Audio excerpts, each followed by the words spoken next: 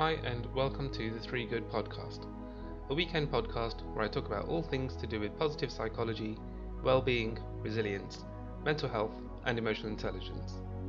I'm your host, Sukh Pavia.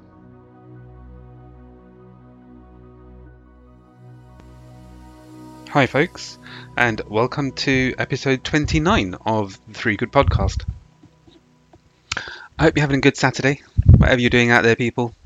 It's been a good bit of weather we've been having in good old England over the last couple of weeks.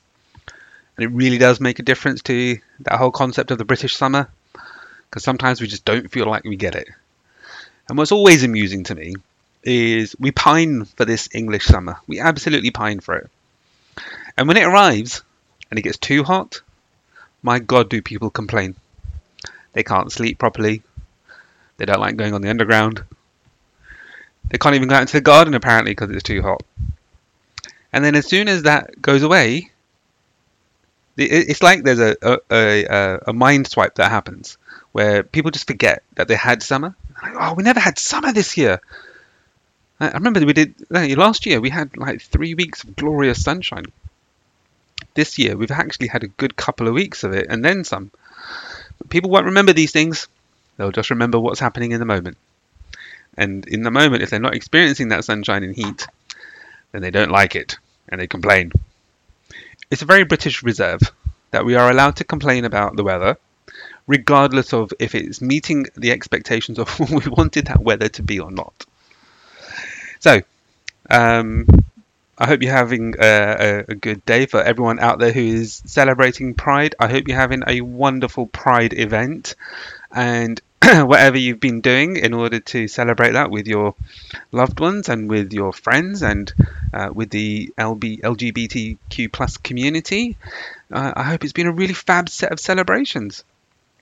I was out in Soho yesterday, and it was really wonderful to see all of the bunting up, as well as all the flags and all the shops with the colours showing in full force, which was pretty fantastic. And I was out in Manchester on Thursday, and on Wednesday night I went out to Wagamama to have a meal, and they had the colours up, and they had a whole table dedicated to being a rainbow, which was truly lovely.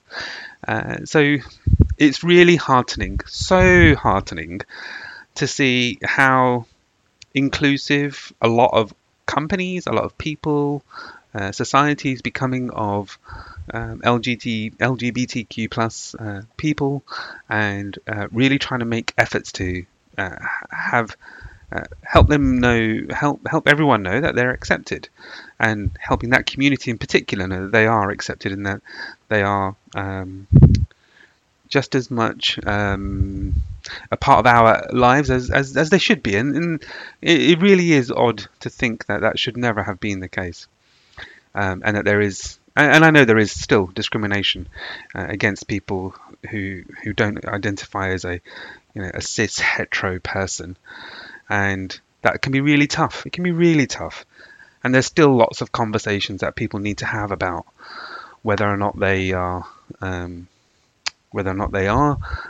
LGBTQ plus, and how they let their family members know that.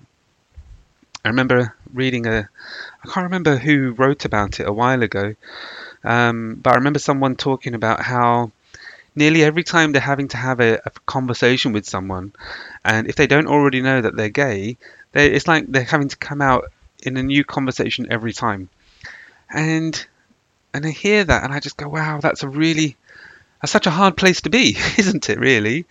Because why would you have to, a no cis hetero person has to state those kind of things when they're having a conversation or meeting someone new for the first time. They don't have to let people know, by the way, I'm a straight male or I'm a straight woman. It just doesn't. It's just such a accepted norm that anything outside of that really does feel alien to some people, and it can really feel quite difficult for them to accept.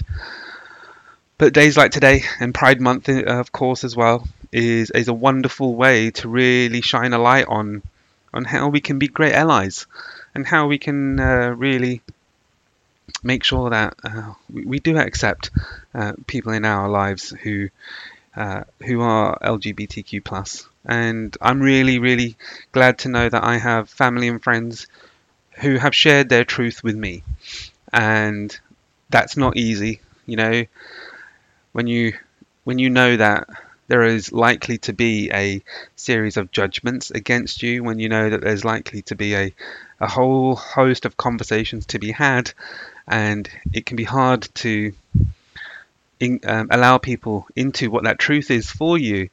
And that's a tough place to be. So, to my family and friends who do listen to this, and who have shared their truth with me, I'm so honoured that you've chosen to do that with me, and I'm so pleased to have that with you all as well.